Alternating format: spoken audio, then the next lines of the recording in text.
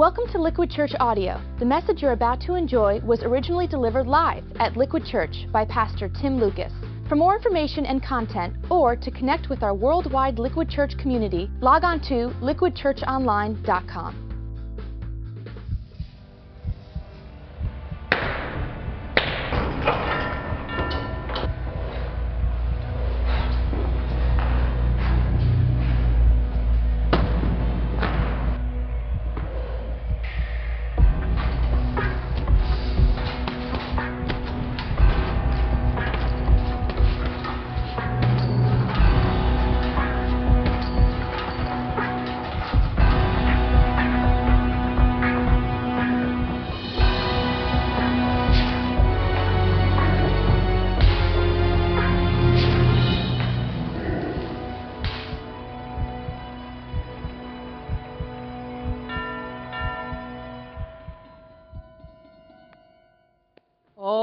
I want to welcome everyone to the start of our brand new series, Man Made, which is a series about men. It is by men. It is for men, hopefully of interest to men and to women as well. Masculinity. What makes a man a man? Speaking of that guy in the opening video, incredible, right? Pumped up, buff looking. I think everyone knows that's Pastor Tom. You can see that there. Awesome. Quick survey, how many men do we have with us? Let me see hands, just real quick. Men, you are of that gender, check in that box. Women, how many women do we have who know a man? You know, you have maybe one of your family, you work with one. Okay, so there. This series is for everybody who raised their hands. Guys, dudes, bros, whatever you want to call them. Men play pivotal roles, really, in all of our lives. They are fathers, they are husbands, they are sons, boyfriends, brothers, providers, mentors, leaders. We all know men, some who are confident, and others who are a little bit controlling.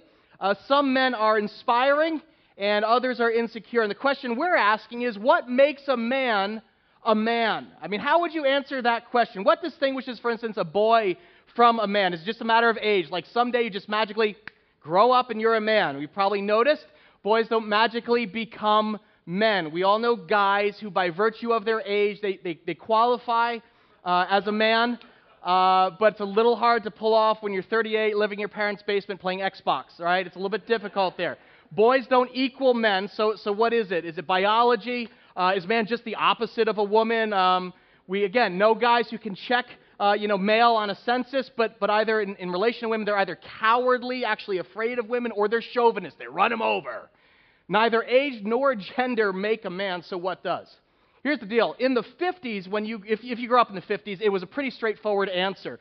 To be a man meant one thing. You took responsibility for yourself, for your family, for your community, maybe for your church. And the path to manhood was well lit, and there were plenty of mile markers. You grew up in your family home, typically with two parents. You had a father who loved and disciplined and kind of mentored you. But then once you hit 17 or 18, you left the house and you either went off to school or you learned how to make a living. In the 19th century, that was farming or factory work. In the 50s, more corporate kind of thing. Then you got married. You found a woman, kind of reeled her in, usually by like 21 years old or 22, established your own home and started your own family. Maybe you became a father. All of that would have been in your early 20s, and then you would have spent your 30s and 40s just kind of raising your kids and loving your wife, working a job or two. Being a man meant assuming increasing responsibilities and living by something of a masculine code. It's probably best summed up in that famous motto from the Marines. You know it? Semper Fi. You know what that means? Latin. Whoa, hooah. Well, the Marines are here. Latin for always faithful. A man was seen as strong, as noble. He was willing to sacrifice himself for something larger than just his life. He was going to spend himself building, defending, fighting for the people and things that he had a commitment to. Do you guys remember? I don't know if you remember this, the Marines commercial, "We're looking for a few good men." You remember that? Some of you ladies are like, "I just need one. I'll just that'd be great." If you haven't noticed, good men are in short supply, not only in our culture, but in the church as well. And the signs of a man-made crisis are really all around us. According to a recent Newsweek article, more and more young men are opting out of the responsibilities of adulthood and taking a detour in Guyland. It's the name of a fascinating book by sociologist Michael Kimmel. It describes the strange new world of 20 and 30-somethings where Peter Pans of all ages get to hit the pause button on the path to adulthood and instead take a prolonged adolescence in Guyland. See if this sounds familiar. It's Thursday night at a rented beach house full of vacationing guys. The music is pumping and they're kicking off their nightly binge. Between tequila shots and pulls of beer, the sun-baked 20-somethings roar at the girls who walk by and tell tales of manly courage. Let's grill that thing. Of sexual conquest. I do her. And together, they escape the monotony and rehearse the familiar rituals of Guyland. It kind of gets you longing for the Jersey Shore, doesn't it? It's kind of a nice... According to Newsweek, Guyland is that new in-between stage where a dude is kind of no longer a boy. He's out of his teens. He's probably out of school. But he's not quite a man either. He's a guy. He's a buddy. He's a bro. And according to this report, the traditional markers of manhood, of leaving home, of finding a wife, of getting a job, of becoming a father, have moved way downfield for the current generation. This one guy says, I like starting things, one man says, as if to sum up his generation. Then it gets boring. In other words, this is the guy who's 33. He's living at home. He's working on his undergrad. He's on the 9-year plan. He's living in his parents' basement in a duct tape beanbag chair playing, Grand Theft Auto kind of thing. Research kind of bears this out. In 1960, almost 70% of men had reached those milestones, had gainfully employed, they were married by the age of 30. Today, in 2010, less than 1/3 of all guys can say the same thing. Kimmel tells Newsweek, what used to be regressive weekends of immature boyish behavior are now what? Whole years in the lives of some guys. I am 39, and when I look at oh, thank you, over the hill. When I see how the vast majority of my buddies from high school are spending their late 30s, early 40s, it's downright depressing. Did a little research this week. I went on Facebook to just see their status updates, and I was like, lost years, more like lost decades. One of my buddies had on his status, had just broke up with Chrissy again. That was his girlfriend from high school. This is a guy who's 37. He lives with his mom. He sells baseball cards for a living. Out of my 5 closest friends, nothing about baseball cards, my 5 closest friends, only 2 of them are currently married. One of the guys who I played sports with, he wrote, can't wait for the weekend getting wasted in NYC. And I read that and thought, oh, Ken was always such a dreamer. Like as if nothing has changed in 20 years. He could have posted that his junior year, left it up for 2 decades. Like nothing would have changed. Another guy had playing Guitar Heroes with my bros, like 20 years ago, it was Space Invaders. It's all the same, only the games have changed. The lack of purpose, the lack of progress, I'm sure you've seen it yourself. It's a failure to launch on an epic kind of level. Instead of being kind of this traditional, it's like a transitional moment it used to be from adolescence to adulthood, Guyland, it's like a phenomenon, they're saying. It's a whole new stage where boys of any age can put off responsibilities of manhood as long as possible. And that man-made crisis is evident all throughout our culture. One of the movies last year that hit it big with male audiences was The Hangover. Did you see this at all? Which featured 20, 30-something dudes. They're on a weekend before one of them is going to get married, and they all have, advice. They all have angst about, no, dude, you're making a mistake, man. So to muster up some clarity and some courage for that sacred rite of passage, they take a time out and do what all guys do. They go to Vegas. If you want to go to Vegas without me, that is totally cool. What are you talking about? Well, Phil and Stu, they're your buddies, and it's your bachelor party, and those 2 love you. Boys and their bachelor parties, it's gross. It is gross. I just wish your friends were as mature as you. They are mature, actually. You just have to get to know them better. Paging Dr. Bag. Now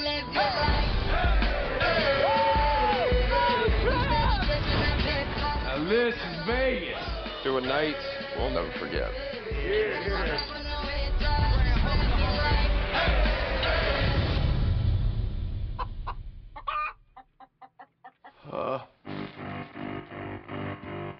What happened last night?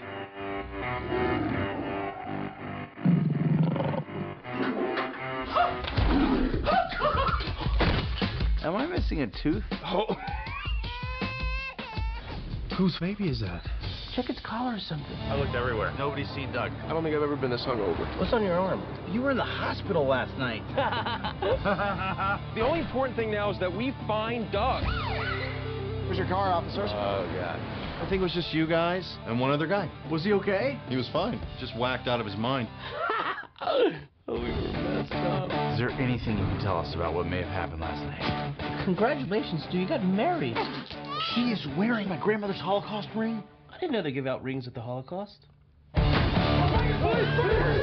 These gentlemen volunteered to demonstrate how a stun gun is used to subdue a suspect. Wait a second. What?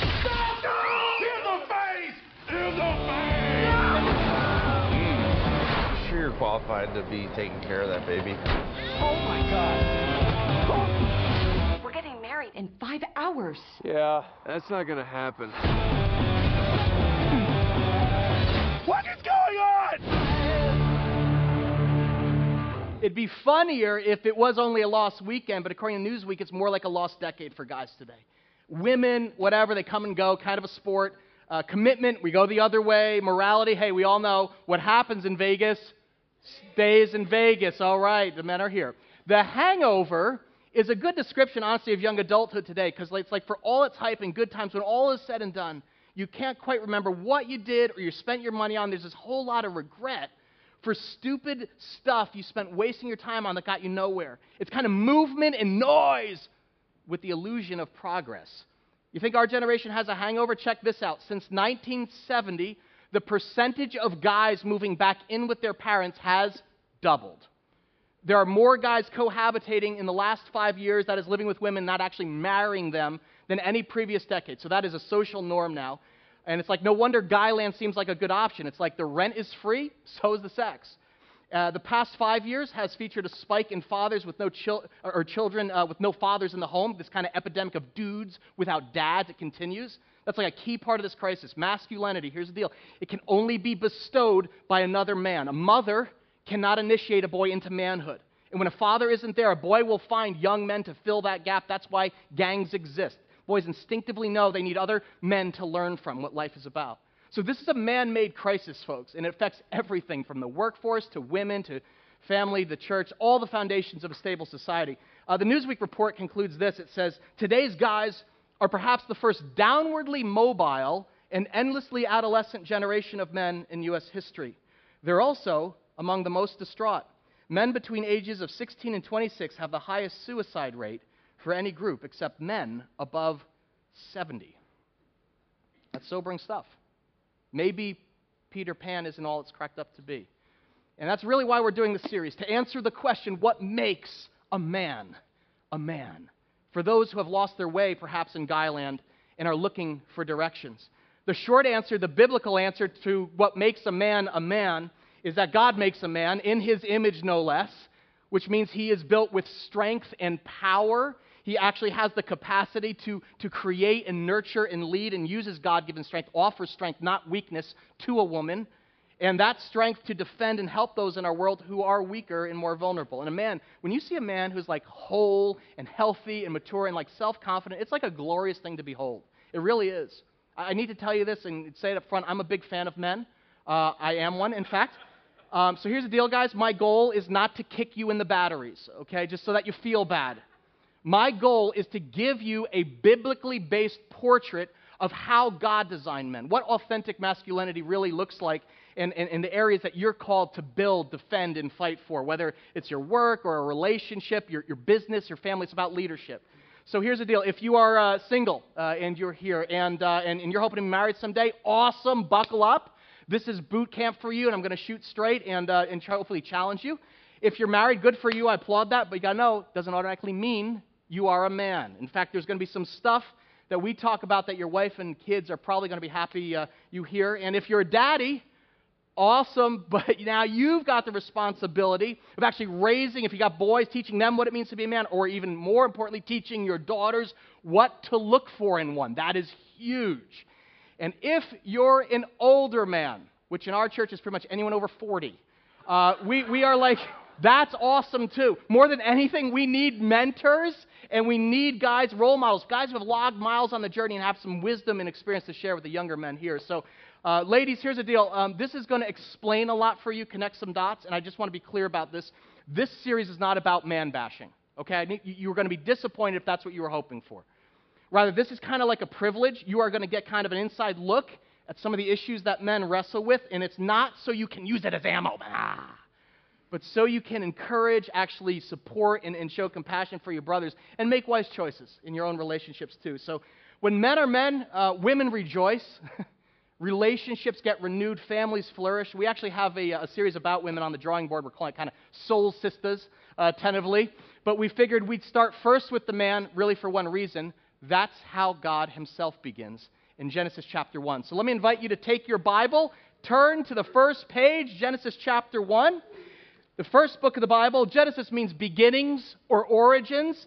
And how is a man made? How is he designed? What makes him tick? If he's built for strength, where does this weakness and fear come from? What we're going to do is lay the groundwork here by looking at two key things that God gives a man at the outset of creation: work and a woman, a job to cultivate and a wife to care for.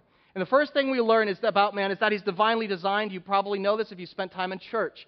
Genesis 1:27 says, "So God created man in his" what? In his own image. In the image of God, he created him. Here's the deal. The Hebrew word for man is Adam. You can write that in the text there. It's spelled A-D-A-M. How do we pronounce that? Adam. That's Hebrew for man. It's the name God gave to the first man, your earthly father. Man, or Adam, is created in the image of God. The Greek word for image is icon. You guys know what an icon is? Remember this? A little mini representation of something. In this case, the Creator himself.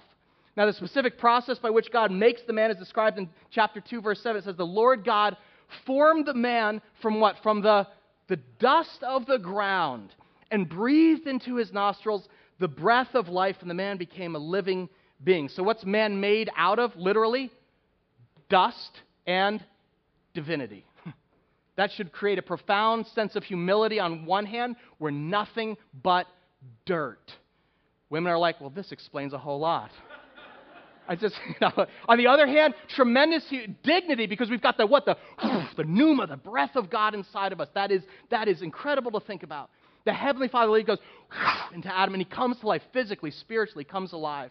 So men, you have to understand this. You are literally a divine creation. You are inspired by the infinite. You are his icon. Dust, humility, divinity, tremendous dignity on the other hand. Adam takes his first breath, and what does God do next? He gives him a job. Look at this. The Lord God took the man and put him in the Garden of Eden to what? To work it and take care of it. In other words, from the beginning of creation, men are wired to what? To work. The actual original language is cultivators. God puts Adam in a garden. It's like wild, untamed land. He says, work it, cultivate it, take care of it. Bring order and stability to this environment. So this is one of the reasons a man's identity is so closely tied to his work, his job, his career. When two guys get together, what's the first question? So what do you do? Right? Whether it's construction or teaching or running a business or practicing medicine, guys are cultivators. They like to build and organize things just like God does. And he says this is very, very good. This is a key part of the masculine identity. Men, you probably see this once men establish things, they build something, they want it to grow or make it better. You'll see this in simple ways. Some guys like to cultivate their body, right? They like to work out. Not me. The guy in the opening video, obviously, Jim, woo, man, physical, that's incredible, right? They're competitive. Some guys are very competitive. Some guys do this with their house. They always got to fix something, even if nothing's broken, right? Demo it, take it apart, make it better. If they have a car, a motorcycle. I have this one friend who has a motorcycle. I've never seen him ride it because he's always taking it apart in the garage. And I'm like, what's wrong with you? He's like, nothing. It just doesn't go fast enough.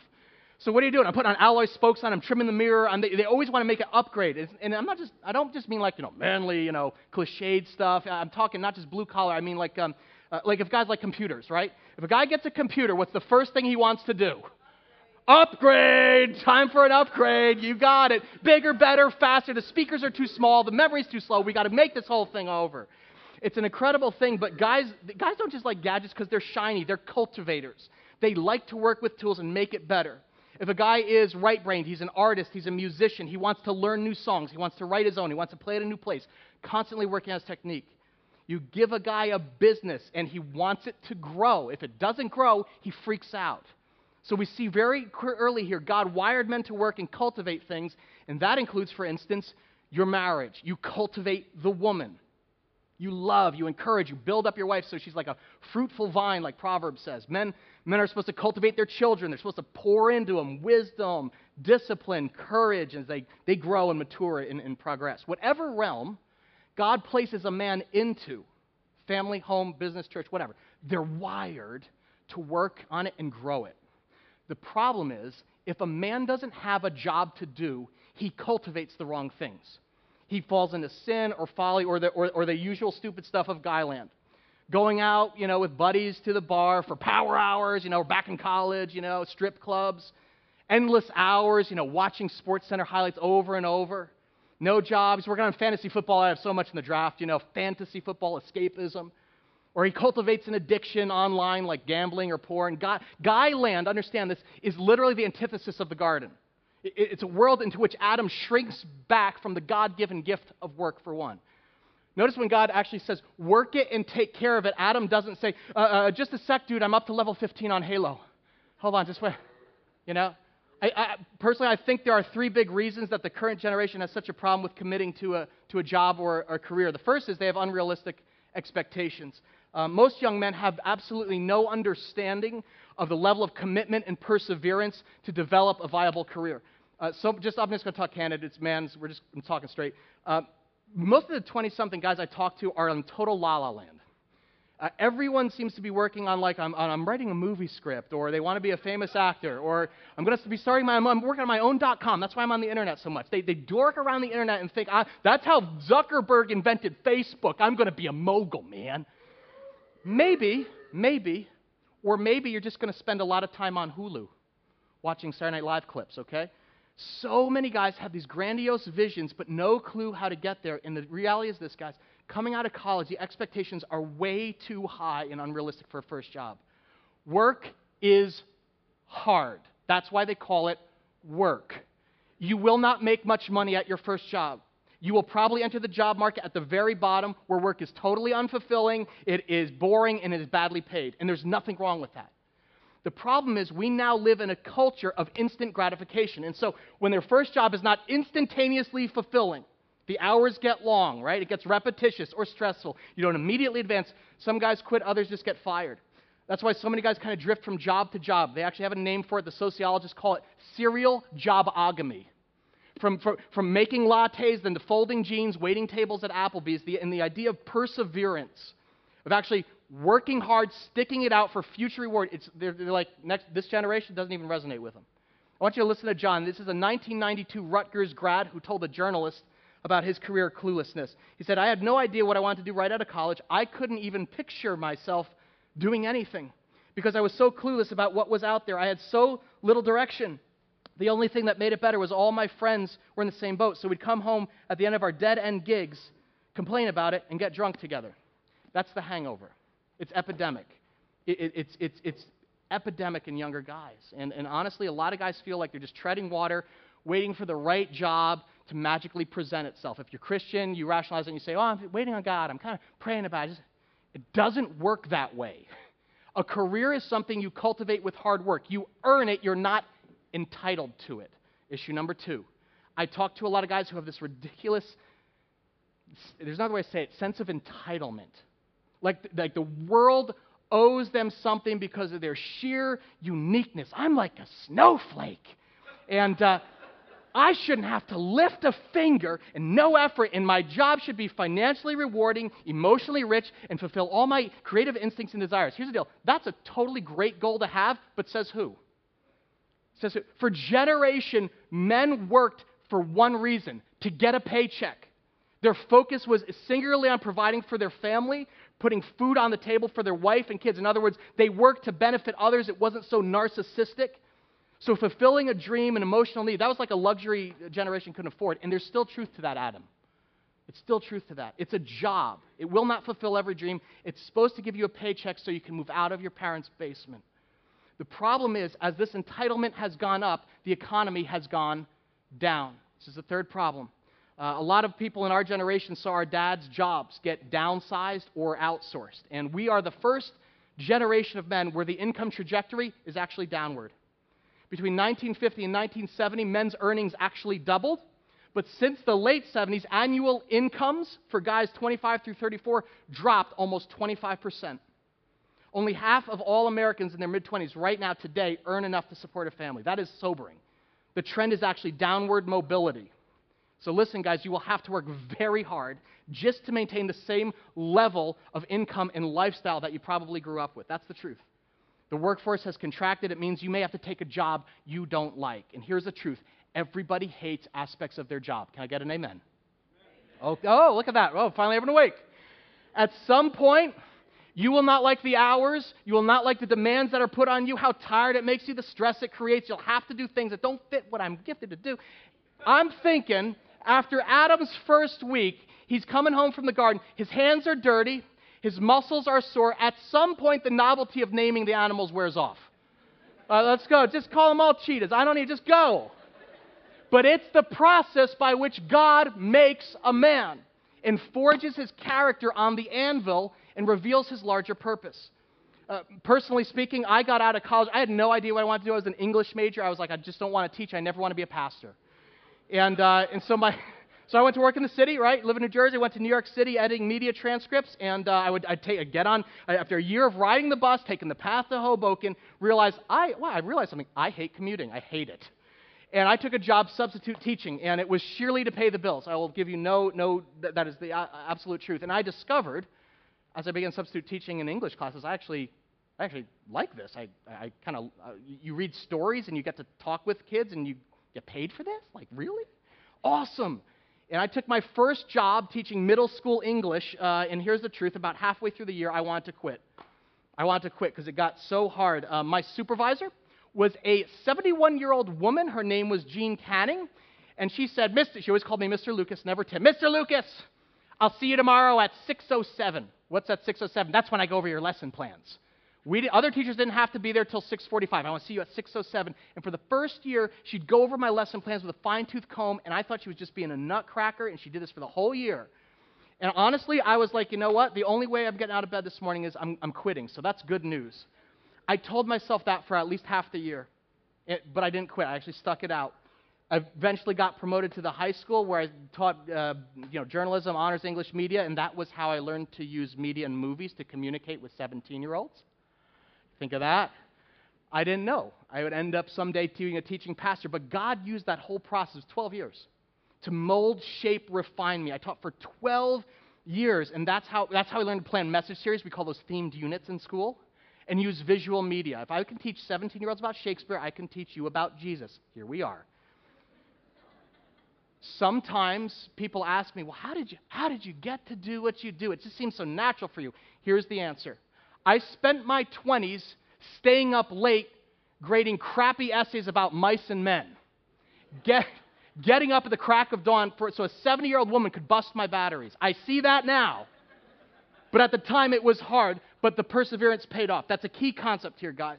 James 1:4 says perseverance must finish its work so that you may be, what's the phrase here? Mature and complete, not lacking anything.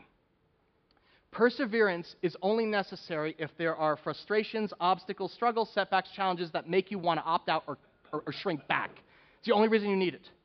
And your willingness to actually push into them and actually trust God's in this process is what differentiates a lot of boys from men.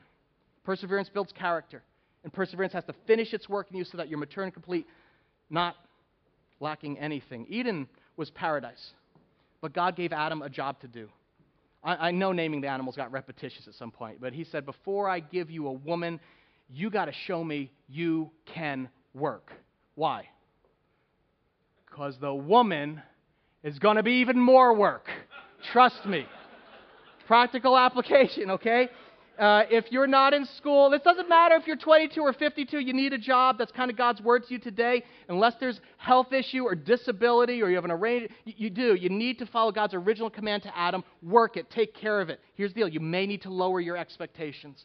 Consider doing something you never thought you would do. I know that it's not self-esteem building. I'm just trying to be realistic here. You may need to confess you have a sense of entitlement and adjust your expectations to the realities of the new economy. In the garden, God said, work is what? Good for man. The only thing not good is his relational status. It's not good for him to be what? To be alone. I don't know if you picked up on this. You see when God says, let us, he uses the plural, make man in what? Our image. That's the first reference to the Trinity in the entire Bible, right here in Genesis. In other words, God's literally defined by relationship. God lives in community. Father, Son, Holy Spirit. God has never been alone. And Adam was alone in the garden. God's like, not good. God made man in his image, relationally oriented, like God himself. So he starts, what happens? He searches for a companion among the animals. Are you imagining this? Elephant? No. A cheetah? Very cool. That is cool. Cats? Big no. Dogs? Close. Not enough. You know what? I will make a interesting word. What? Helper suitable for him. Now, if you are a woman right now, a modern woman, this is pushing a big button for you, isn't it? Just acknowledge that. Because, all right, just say it. Because, right, you're like, wait, that's the problem with men. If there were the Bible, for that matter, it's so chauvinistic. Everything is about men. God's designed men in his image. He put them in charge. He gets the power, authority, and what's he do? He plays guitar hero. A helper? I'm an afterthought? No wonder so many men treat women as doormats. See, chauvinism, it's as old as creation. That's what a lot of women say. Not true. Not true. Look at this. What does the text tell us about Eve? God creates Adam from what? From the dust of the earth. But how does he create the woman? Watch this. Then the Lord God made a woman from what? From the rib he had taken out of the man. In other words, according to the Bible, where does Eve come from? She comes from right here, alongside of Adam. Get this? She's not behind him. That's called chauvinism. She's not out in front of him. That's called feminism. Biblically, she's right alongside Adam. They're equals. They complement one another. They don't compete. They don't dominate. It's like a right hand helping a left hand with only one. It's not going to work if you don't have both hands. That's why it says helper. It's not a derogatory term. Psalm 118 says, "The Lord is my helper." So this is not about male superiority. Man, me in charge. No. Both men and women are created equal in worth, value, dignity in God's eyes. But equality does not mean sameness. That's where our culture goes off the rails. They think it means the same. Man and woman have different abilities and roles to play, and man's role here in Genesis is very clear. It is to provide, protect, cultivate, take care of Eve. She comes from his side. Husbands, that's why your wife likes to snuggle in there, okay? Get under your wing. That's home sweet home for her right here. Come on in. And Adam's strength is supposed to be a source of security for women, knowing that she will be led and protected and taken care of. That's why God gave Adam a job first, then he gives him a woman. And guess what? The second one is easier to get if you have the first one. All right? This is related. If you can't handle a job, you think God's going to trust you with one of his daughters, okay? If you're unemployed right now, don't feel the sting of that. I'm talking about chronic, like guys who are just laid back. I don't care. I don't give a rip. I'm not even trying. There's a divine order being established here. The man said, "This is now bone of my bones and flesh of my flesh. She shall be called" what? Woman, for she was taken out of man. Now, this is very significant that Eve is called woman, not girl. Very significant. Why? Because women ask something very different from men. They actually demand responsibility and respect, which is the antithesis of guyland. Girls live in guyland. Girls are the fun, the flirtatious, the vampy. They go along with God's code of maturity and attempt just to be loved by them, hence the current hookup culture we kind of see on college campuses. You guys know what I'm talking about? Here's the deal, anyone over 27. Hookup is now the replacement for dating, okay? It's when you go to a party actually with friends, you have drinks, and then you meet a casual acquaintance or a new friend and you hook up, which can run the gamut from just kind of, making out or to oral sex to intercourse. And the key feature of hooking up is that both guy and girl agree, it's implicit, no strings attached.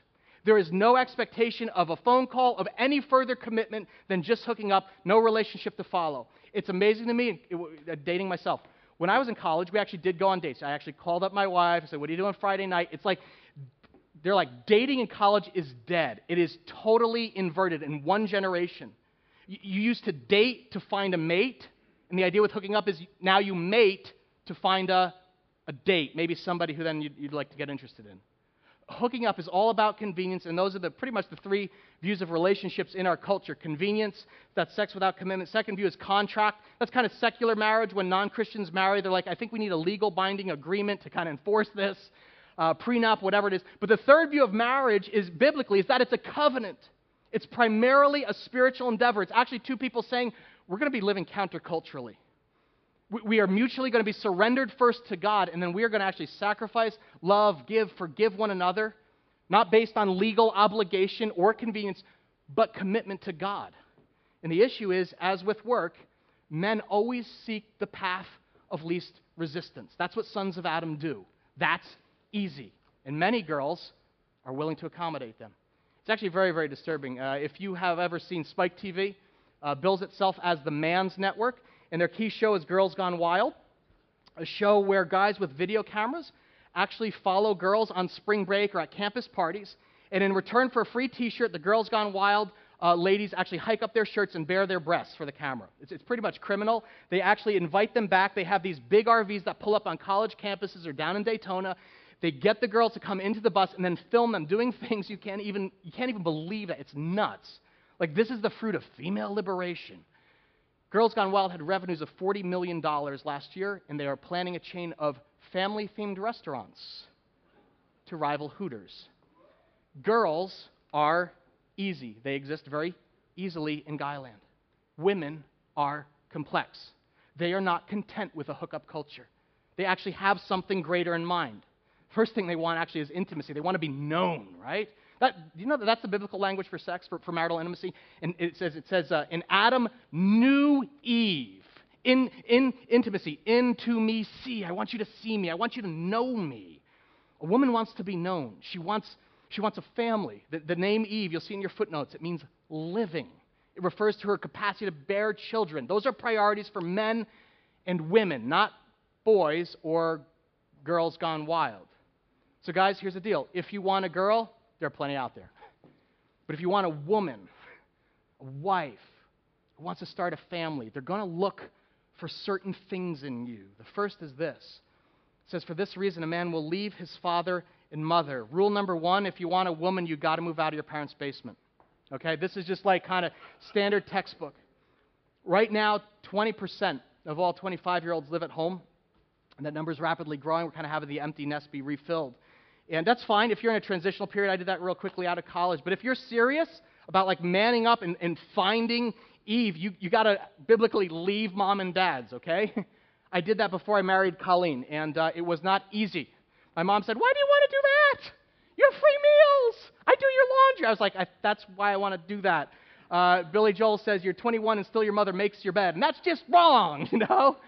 It did not make economic sense. It was actually expensive, but instinctively I sensed something inside of me will fail to mature as a man if I don't learn what it's like to live independently before I get married. And I'm glad I did. You know why? Because if I didn't, I probably would have naturally transferred all sorts of mom responsibilities to my wife, Colleen. And that's one thing you do not want, guys. You do not want a wife who's your mom, okay? Adam is to leave mom and dad and be united to his wife, and they will become, what's the phrase? One flesh. You leave, and then you cleave. One flesh. That's the biblical phrase for marriage. And this is kind of cool, because this is the first wedding on record in human history here in Genesis. It's an outdoor wedding. God the Father, walks his daughter Eve down the aisle and literally hands her over to Adam and says, care for her, cultivate her. And Adam is a one-woman man. Notice that God does not give him a Maxim magazine and say, pick which one you want. He brings one man, one woman to one man. So guys, that means, translation, your standard of beauty is supposed to be one person, your spouse. That's your standard of beauty. That's part of being one flesh. A man's heart, his affection, his passion is for one woman, the one God gave him, the one he's married to. And this is going to be hard for a lot of guys, just candidly, because in Guyland, the snake in the garden for most men is porn. Are you surprised by this? Well, last verse we have time to look at. It says, the man and his wife were both naked, and they felt no shame.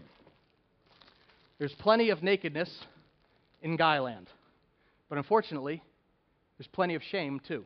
Porn's a big deal in Guyland. Actually, revenues last year were $10 to $14 billion, which is more than the annual revenues of CBS, NBC, and ABC combined. On the internet, porn has increased in 1998. This is amazing. 14 million web pages. Now, 2010, 1.5 billion downloads per month. Okay, that's an 1,800% increase. I stopped by CVS on the way in. I said, let me go to CVS, and I'll get a few men's magazines. Okay, this is amazing. I'll start here. I'm not even gonna let you look at that too close up. That's GQ magazine, okay? That's amazing. You can kind of see. That would have been behind the counter in Padlock about 20 years ago. Porn is mainstream now. You've got Maxim, you've got FHM, you've got GQ. Maxim, this is amazing. It actually comes, can you hear that? It's in a bag next to the Skittles. It's in the candy section. Here's Esquire magazine. Kind of cool timing, a little serendipitous. Look at the lead article, How to Be a Man, 2010. An owner's manual for your brain, your heart, your balls. Yeah. So I don't even know why we're doing this series. It's all right here. I'm just going to I'll put these in the lobby and fan them out for you, okay? In all of these, Eve is portrayed as the airbrushed ideal. She is always ready and willing. She's always orgasmic. She is completely satisfied and always wanting more. And that's the key. It makes it easy for guys because he doesn't have to do the work of actually winning a woman, of cultivating a relationship. It asks nothing of him morally, spiritually, intellectually, emotionally. It's instant gratification. Guys, the whole idea here is this is feeding your flesh, which saps your soul. All body, no soul. Which is a betrayal of sex in Genesis, because at its core, you see, God designed it as primarily a spiritual activity. It is the ultimate giving of one's life to another person. I'm trusting you with my essence. You literally offer your body as a living sacrifice to your spouse. So in a hookup or a porn binge, you either do it solo, you don't know the other person, it's anonymous, that's the opposite of into me, see, I don't even know you. And the result for most men is intense shame, toxic shame, because they're going against their God-given design. Any dude who has used porn cannot afterwards say, man, wow, that was awesome. I feel like a man. He may feel relief, he may feel numb, but he doesn't feel like a man. It confirms he's still a boy. He's a poser who doesn't have the ability to woo, win, and actually cultivate a woman. And here's the deal. This is not just physical. This is not just spiritual. There's a chemical thing that happens here. When a husband and wife are together physically, it releases in the man's brain an opiate. You know what an opiate is? Like opium, a drug with an addictive quality. In other words, the satisfaction of release is like a literal bonding agent, like something is happening. So God intentionally hardwired men physically, chemically, to develop a very strong attachment to their wife through sex.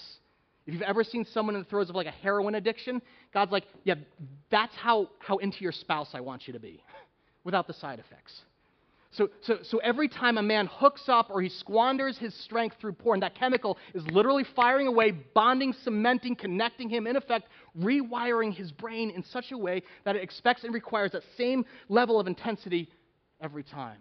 That's why porn is so crippling to Adam. Because when he meets a real woman or gets into bed with his wife, she looks nothing like the airbrushed Barbie, and it introduces discontent, disappointment, dysfunction into the dynamic which the woman feels a mile away, and then good luck keeping that fire going. The man and his wife were both naked, and they felt no shame. Most guys and gals in our generation have no idea what that means or what it would even feel like. They have a mental Rolodex of images to access, so the idea of a one woman for life, that concept seems like a downgrade, not a gift from their Heavenly Father. Because they've only known convenience, not covenant love. That's why in the Bible, adultery is an issue of the heart, because it's actually saying, I'm dissatisfied, God, with what you've given me. Verse 22 says, and God brought her to the man. Imagine if Adam said, well, this isn't what I expected. I'm just saying, I was at CVS the other day, and I was really hoping for bigger eyes. I wanted to see eyes, so Husbands, your wife is your standard of beauty. If she's tall, you're into tall. If her hair is brown, you're into brown hair big time. If she's petite, you're into tiny. Whatever she is, that's what you're into. If you're single, you're struggling with purity. Probably 70% of the guys here. Let's just call it out. It's every man's battle. You need help and accountability, okay? And we're going to actually be making some resources available at the end of this series because it's a big deal for us. But this is pretty much it, guys. I look at this and I'm like, work and women, I didn't even get past like the first chapter of Genesis. Two key components of what it means to be a man made in the image of God. It takes work, it's hard, it's a battle, but you were built for it. God designed you. You're divinely designed. Do not go beating yourself up or despairing. I'm trying to get you to be realistic. Marriage is hard. I will not lie to you. Once you get there, it is not smooth sailing. It takes a lot to cultivate intimacy, make her feel secure and taken care of. You enter kids into the equation, gets even harder not to drift apart. You fall into ruts, selfish thinking. Purity remains a struggle. The battle with lust doesn't magically disappear. You gotta fight every step of the way. What I'm saying is it requires sacrifice, which is the essence of what it means to be a man. Jesus is our ultimate model on this. What did Christ do for his bride? He took a spear to the side. He died for the church on a cross. That's leadership. That's masculine strength. In the New Testament, you're going to see next week, Jesus is referred to as the second Adam. And he is our ultimate model for authentic masculinity. He is neither wimpy, okay, Peter, or dominating. He comes as a king and dies as a servant. He was never threatening, coercive, dominating, or manipulative. He simply served and was invitational. The cross is him getting up there and saying, I love you so much, I'm willing to die for you. And then he gives us freedom to decide whether we want to be in that relationship with him or not. That's our model, men. We're called to lead like Christ did. First to lead, first to bleed. Semper Fi. Always faithful. Amen? Let's go with a hoo-ah. Hoo-ah. Oh, there it is. All right. Next week, I'm going to give you guys some practical things about how we get out of Guyland on an authentic ramp to masculinity. But let me pray for us right now, okay? Father, I am lifting up right now at every one of our campuses, all of the men, Father. I just pray for them right now. Father, they were born sons of Adam into sin, but you have called them to be sons of God. Thank you that you have made a way through your Son, Jesus Christ. Thank you, Jesus, for being a man. Thank you for taking responsibility for our sin, for getting up at the cross and saying, I'll die for them. I love them so much. We look to you now for the strength we need to lead and be the men you've called us to be. In Jesus' name we pray. Amen. Good to be with you guys. And we wanted to end today's service by giving you really to give every man here a job to do.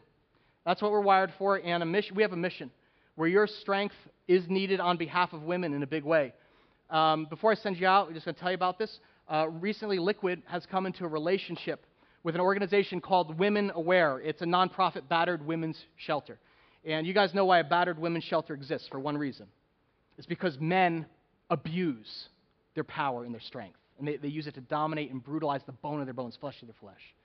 So as we started dialoguing with this battered women's shelter, we realized this is the perfect opportunity for the men of Liquid to actually rise up and show the world that we can use our strength and power in a redemptive way and actually care for, cultivate, build up, nurture women and children like God designed us to do.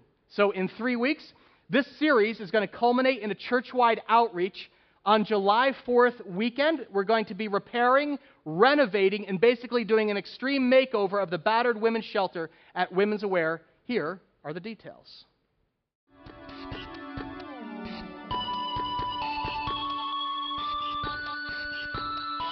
Hey guys, here today with Phyllis Adams, Executive Director of Women Aware, a battered women's shelter based in New Brunswick. Women Aware is an incredible nonprofit program serving victims and survivors of domestic violence all throughout Middlesex County. Tell me the story of how Women Aware got started. It actually started as community members coming together and saying, if a woman or a child needs a safe place to stay, they can sleep on my couch. Phyllis, obviously every woman has a unique story, but what's the typical profile of a client?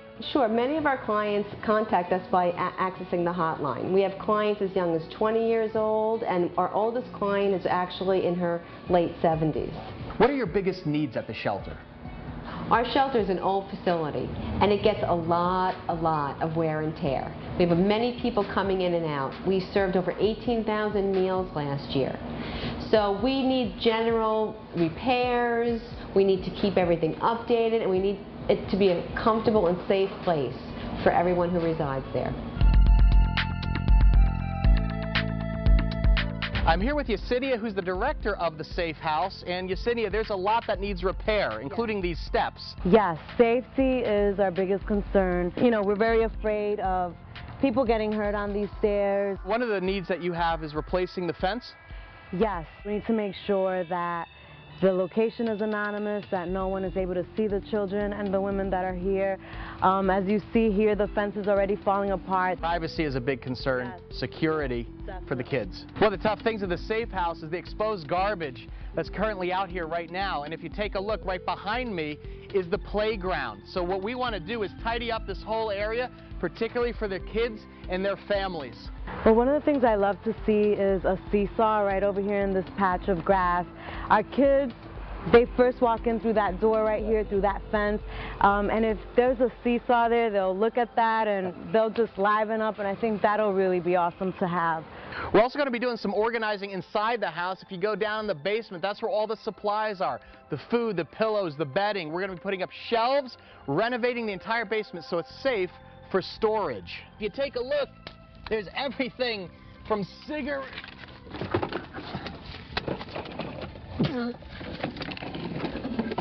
cigarette packs to fire engines. We're going to make this a clean and safe place for the kids. I think we're going to be doing some landscaping as well. The tomato garden, I think it's weeds. We're going to take that thing and do some gardening, man's work. So the work of Women Aware is really changing lives. Tell us a little bit about that. Yes, it definitely is. We just actually had our first human trafficking survivor. She came to us after being in bondage for years in LA, and she broke away and she made it to New York, where someone helped her get to our agency. And so this is the first time we're serving, like I said, a human trafficking survivor, and that's huge. It's not just women who stay in your shelter. It's not just women who stay in our shelter. Just last month, we had 18 children at our shelter, and the majority of those children were male children. We do work with a lot of men. We work with a lot of boys who are impacted by this abuse. We actually just had this little guy come in after seeing his dad beat his mom over and over again. They finally freed themselves from that situation and came here. And as soon as the little guy walked in, he said, "Can I live here forever?" And that was amazing. Well, Phyllis, we're not just going to pray for you. We're privileged to serve you and the team here at Women Aware for the incredible work that they're doing. Liquid Church, let's change this shelter. Thank you so much, Phyllis. Really appreciate your work. Thank awesome. You. Thanks. Let's do this, guys.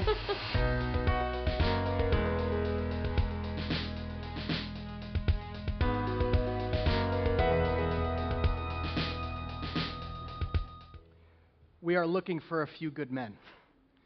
300 to 400 of them, to be exact, who are willing to use their power and their strength to serve a cause that we know is closest to God's heart. If you are looking for a mission, guys, this is it. This is a chance to spend yourselves in the cause of something bigger than yourself and show the world what real men are capable of. So you have a choice of serving actually one of 2 days. On July 2nd, on Friday, we're going to kind of prepare the shelter. On Saturday the 3rd, we're going to do the extreme makeover, all the construction and playground stuff and demo work, all that stuff. And really it's to create a place where battered women and their children will feel safe and protected. This is a reversal. Men abuse their power and strength. We're going to show what happens when men use it for good. Women Aware is making an incredible difference in the lives of so many victims and survivors of domestic abuse. And after talking with Phyllis this week, let me just tell you, we are privileged to be invited to come alongside their team and serve the most vulnerable. We're looking for a few good men. So guys, we know you're out there. We're actually calling you out of Guyland back to the garden. That's what your strength is for, to work hand in hand, side by side, complementary, protecting our sisters. So together we can demonstrate one thing, that a man made in God's image is nothing to be feared, but capable of faith and honor and sacrifice. Semper Fi. Sign-ups for the July Outreach are open today. Just go to liquidchurch.com. You can sign up and pick a day and a task to serve. We're going to actually have a celebration barbecue after the big makeover. We'll have burgers, beer, bonfire, probably blow something up, fireworks. We are men, after all. But I want to get this on your calendar so you see where our series is headed. Part of our dream, my dream, honestly, just candidly, my dream is to help mobilize the men at Liquid at all of our campuses. Could we get all of the men working together for the glory of God and the good of women and children in our lives? Are you with me? Awesome, with you, awesome. Sounds good. Let's do this, let's stand up. I prayed for the men, I'm going to pray for you women right now. Father, as we head out of here, we've got all sorts of competing thoughts in our heads, lots swirling around, Father. I'm going to ask, Jesus, for your Holy Spirit to create open lines of communication. Lord, this is actually, we're talking about some tough stuff, sensitive stuff. People have wounds, people have hurts. Lord, I pray that even whatever was said today that was directly from your heart to someone in this room, I pray that's exactly what they would hear. They wouldn't hear my words or let my personality get in the way. Let them hear what you want them to hear. Lord, I pray for the women. I thank you, God, for the godly women in our church, for their patience, for their goodness, Father. I pray for their maturity, Father, the gaps that they have, the wounds that they have, the frustrations, insecurities, Father. We want to be built up in Christ. There's neither male nor female. We're literally children of God. And that's what we pray for. Send us out now, Lord, with your blessing and in the Holy Spirit's strength. It's in his name we pray. Amen. Thanks for listening to Liquid Church Audio. If this message has touched you, we'd love to know how. Just email Pastor Dave Adamson at churchonline@liquidchurch.com. For more information and content, or to connect with our worldwide Liquid Church community, log on to liquidchurchonline.com.